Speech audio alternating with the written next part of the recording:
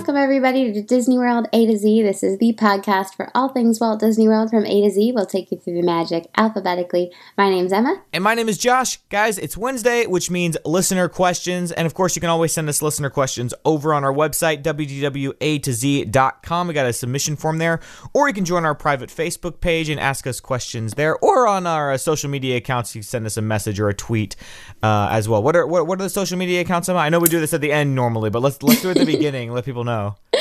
We're Disney World A2Z, and that's the word T-O, not the number. On Instagram, Facebook, or Twitter, and we'll always grab your questions from there as well. Perfect. Okay.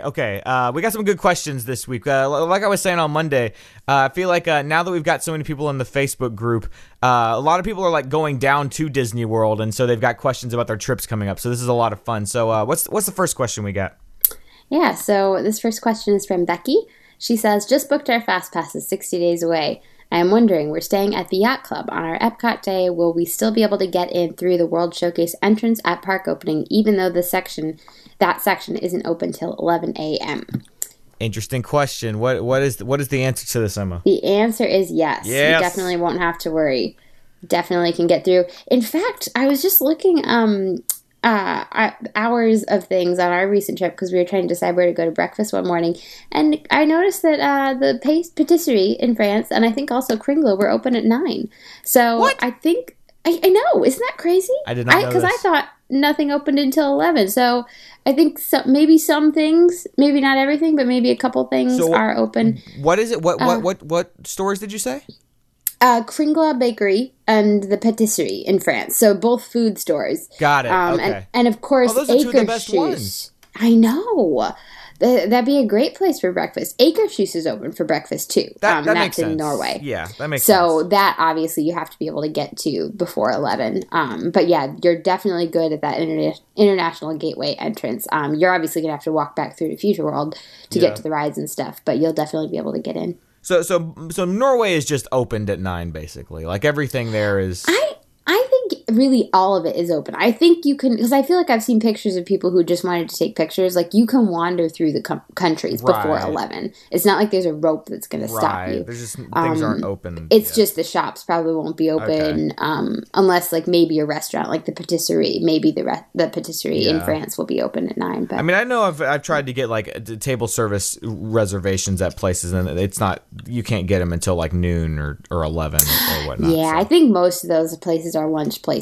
Akershus is probably the only one that does breakfast. Like Nine Dragons, the stuff in Japan, like all the rest of them that I'm thinking of, I feel like are more like the stuff in Mexico. Those probably aren't open for breakfast. So that makes sense that all the Norway stuff is open. They got Frozen there, and kind of move people out of Future World and into that area to kind of keep the crowds lower.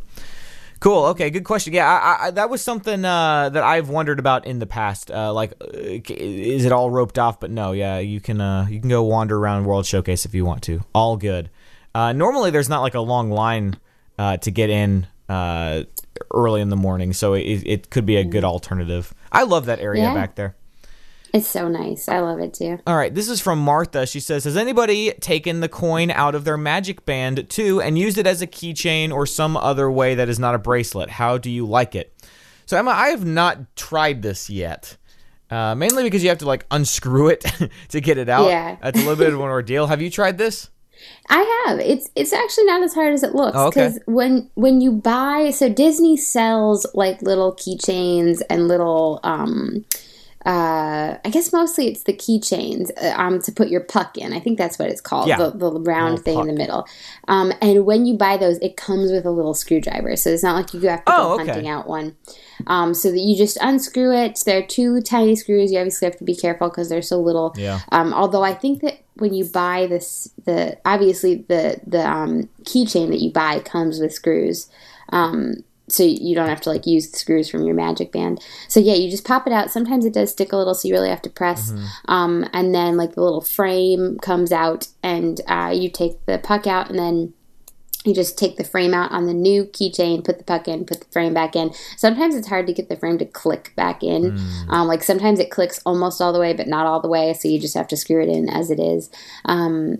but otherwise, we've had really good luck, and I think it is nice. Like my mom doesn't really like to wear the magic bands, so she has like a ton of the keychains that, she clips onto her purse or keeps in her pocket. So it is nice. Like if you want to have an extra magic band on you, or you don't want to wear the magic band, or sorry, if you want to have an extra key, puck on you, you can, hook it on anywhere. I haven't tried. I've been thinking it'd be fun to like try as a craft to like make it into like a charm bracelet, or to like make some custom puck holder. Like I guess not. I think someone in the group said they made it as a necklace. I'm not sure I'd do a necklace at home would be fun. If you're in the parks, it'd be hard to get it from tough. You. Yeah. But yeah, it'd be fun to get creative and think of what you could do. Well, I was just thinking like obviously having it on your wrist is the most convenient in terms of like mobility and stuff. But definitely. If you could make it make it some kind of other bracelet that didn't have the normal band on it, that would be really cool.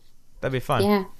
One thing I do like to do is put different colors. Like I'll put a purple puck in a blue band, or like, a orange puck in a green band. So that makes it a little bit more colorful, which is fun. So if you actually buy a magic band like at a Disney shop or whatever, it comes with a screwdriver? It should, okay. Yeah.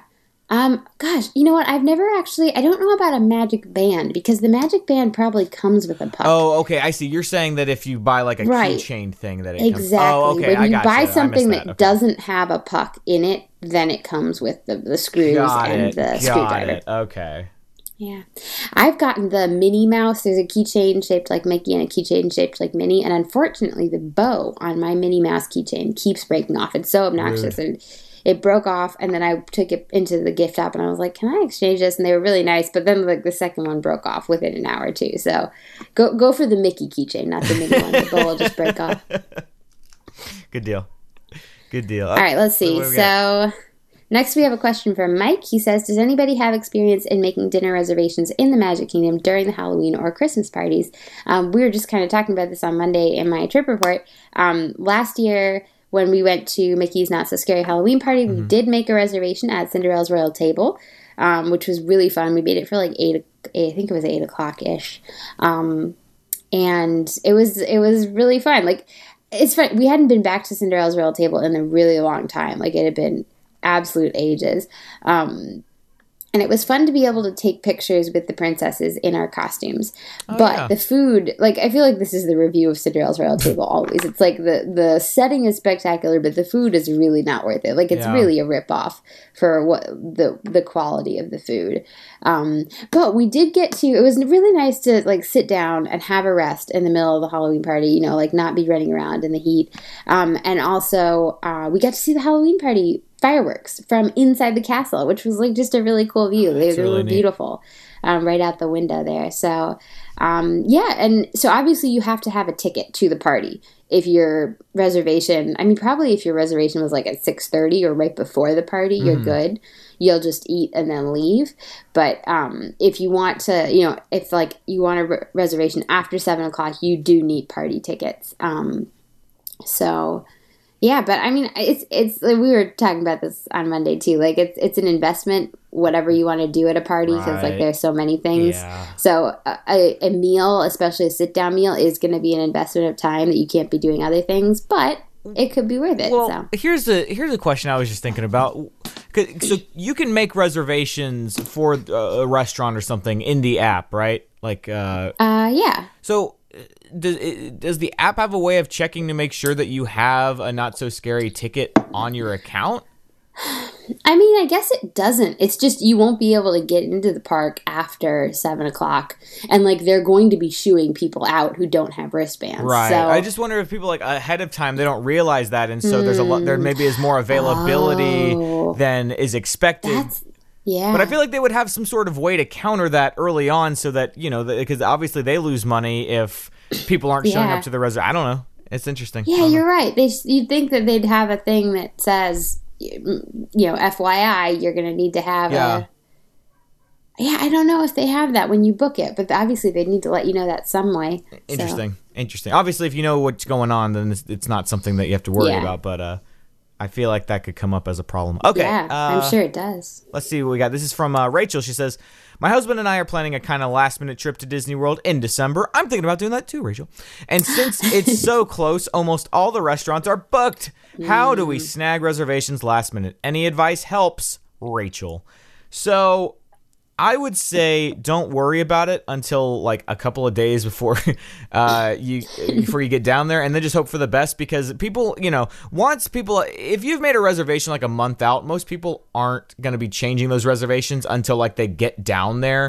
That's true. And so a lot of people are taking a trip for the first time. They heard about all the good restaurants. They're booking different things, and then they get down there and they realize, boy, we're not going to be able to do all the stuff we thought we were going to be able to do. And so it's always good to check around like breakfast or lunchtime. People are sitting down to their meals and they're like, are we going to be able to actually make it to be our guest today? Maybe not. And so they and because you get penalized if you don't cancel a reservation, a lot of times people cancel these reservations. So I would suggest on the day of or the day before, just keep on checking the app. If there's a restaurant that you want really bad, just keep on refreshing. It's the same strategy as with FastPass. Just keep on refreshing. Something should eventually become available, unless it's just like crazy packed. If you guys are going towards the end of December when it's like, crowd levels of 10 every day, then, good luck. But if you're going in the first half of December, it should be a little bit easier to find something. What do you think, Emma? Yeah, I totally agree. Because of that 24-hour, you have to cancel before 24 hours if you don't want to be charged $10 a person. So I would think that there would definitely be some availability, leading up to that 24-hour mark, because people won't want to get charged and they'll have changed their plans. So, or even on the day of, with people saying, "Oh, maybe we should just go tomorrow." You know what I mean? They try to modify a reservation. Till later. You can change it. Yeah. So that's always something too. So yeah, it's not a lost cause. Don't let not your heart be troubled if you look on the app and it says no availability. Something will open up if you're persistent enough most of the time. All right. What else we got here? All right. Let's see. So this question is from Martha. She says, what do you think about renting a car at Disney? We are arriving a day early to visit family in Clearwater, then getting an off-property hotel for one night. Is it worth it to keep the car for the length of our stay? It is about $100 difference after factoring Lyft rides from airport to off-property hotel and then to our Disney hotel. We are staying for a week. Martha. What do you think, Josh? That's an interesting question. So I'm guessing she's saying that it would be $100 cheaper to rent a car than it would be to take Lyft, or $100 cheaper to take Lyft. I don't know. I'm guessing that the Lyft is cheaper. Yeah. Okay. It's $100 to get the car, because then is it worth it for that extra $100? I mean, once you're on property, you don't really need a car. I don't know. It does give you more freedom. Yeah. We usually have a car when we're on property. Yeah. So especially because we often are going off property to my brother's house. That's true. That's a good point. We can't just rely on and if you're going to have it already, it is nice in some ways to be able to be like, oh, we're just going to go to Disney Springs or whatever, and then you don't have to wait for the bus. You don't. You can be reliant on your own. Excuse me, transportation. Yeah, I mean, I don't know. Although Lyft obviously does that same thing. My family has such, we won't do Lyft, or Uber. My dad is very prejudiced against them and says that they're not insured, and that if you got injured, you'd be out of luck because Lyft isn't insured, and I don't know. So we wouldn't do that. We would just rent the car. He doesn't want But if you've done Lyft and have had good luck with Lyft, it is pretty cheap, I think. Yeah. And you also have the minivans. They're $20 to get you from one spot on property to another. So I think if I was going to do one or the other, I think I would probably rent a car. I'd probably go with the same sort of idea as what your dad is saying, where it's I would always rather be in charge of where I'm driving. But I guess once I'm on property, I'm very much just okay, great. I'm paying for Disney to drive me around. The buses and the monorails. Unless I'm down there with my wife, But in that case, we've normally just driven down anyway, so we've got a car. But that way, it's easy if we want to go to the grocery store or something like that and get some food. That's the only reason that I can think that I would ever really want a car there, is if I wanted to go get groceries. But even then, like, you can get like grocery services that'll come bring you groceries and all of that. But I get that when you have a whole family there, sometimes it makes it more convenient if you have a car. To kind of get around, for sure. And I guess it's kind of your personality too. Like, is having the car and not having to wait for the bus going to be like a really big, is that going to be a really good thing? Like, is that going to be a really relaxing thing to say? Yeah. And especially with Magical Express, you have to leave for the airport so early. Yeah. Like, I mean, you still should leave kind of early, but like having a rental car can give you an extra hour or two at the parks or at your resort, just because Magical Express requires you to That's leave a really so good early. point. Not to mention too that you with Magical Express, which is a great service, like not knocking it at all, but I always feel like I need to even get to like be waiting for the bus a little bit early, just so I'm there. Yes, definitely. So like the last like 3 or 4 hours of your trip are just all right. Here we are, and you're just kind of waiting around and that sort of thing. That's the only thing about it. It is nice that you get to sit in a nice big tour style bus, and do all that. It's kind of like a nice little cap on the end of your trip. But yeah, that is true. If you just had rented a car, you could just get to the airport like an hour early or whatever. But I guess MCO TSA is a little bit takes a little bit longer than other airports. So. Yeah, I remember last time or maybe not the last time, second to last time. Anyways, I forgot to take my laptop out of my bag, and that was a whole big stupid thing. Shoot. They were like, "Oh, you need to wait here." Okay, and I had to wait there for a long time until somebody could come over and check my bag and be like, "Get a laptop in here?" Yeah, you're supposed to take it out. I'm sorry. I know. I'm sorry.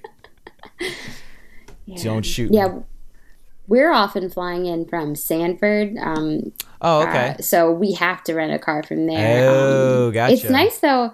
So Sanford is a smaller airport. So, like, I feel like the security lines, like, everything is just a little bit more relaxed than it is at MCO, where everything is really busy. Yeah. I've not been to the Sanford airport. That's interesting that they have two airports so close to each other there in Orlando. It's kind of interesting.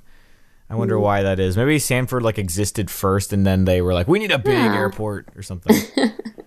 Yeah, I wonder. Sanford has been, or no, it's MCO. Which one has been expanding recently? Which one has the new terminal? I think it's MCO, because Athos flew out from MCO, so we had to drop him off there. Oh, okay. It was cool. They have like a big giant, I think it's maybe an international terminal that they just built. Okay, yeah, it's I mean, MCO is a pretty nice airport. They got like the hotel inside of the airport, which I've never seen that before. Maybe that's just me showing my naivete or something, but I didn't know that they put hotels in airports. It's pretty cool. Yeah, and it's a fun place to arrive for Disney, because they have the big Disney stores and like the airport and all the photo ops. So yeah, I like it. I think it's fun. It would be cool to fly into Sanford sometime just to see kind of what it looks like and stuff like that. At Sanford, you have a gator you can take your picture with instead of the airport. There you go.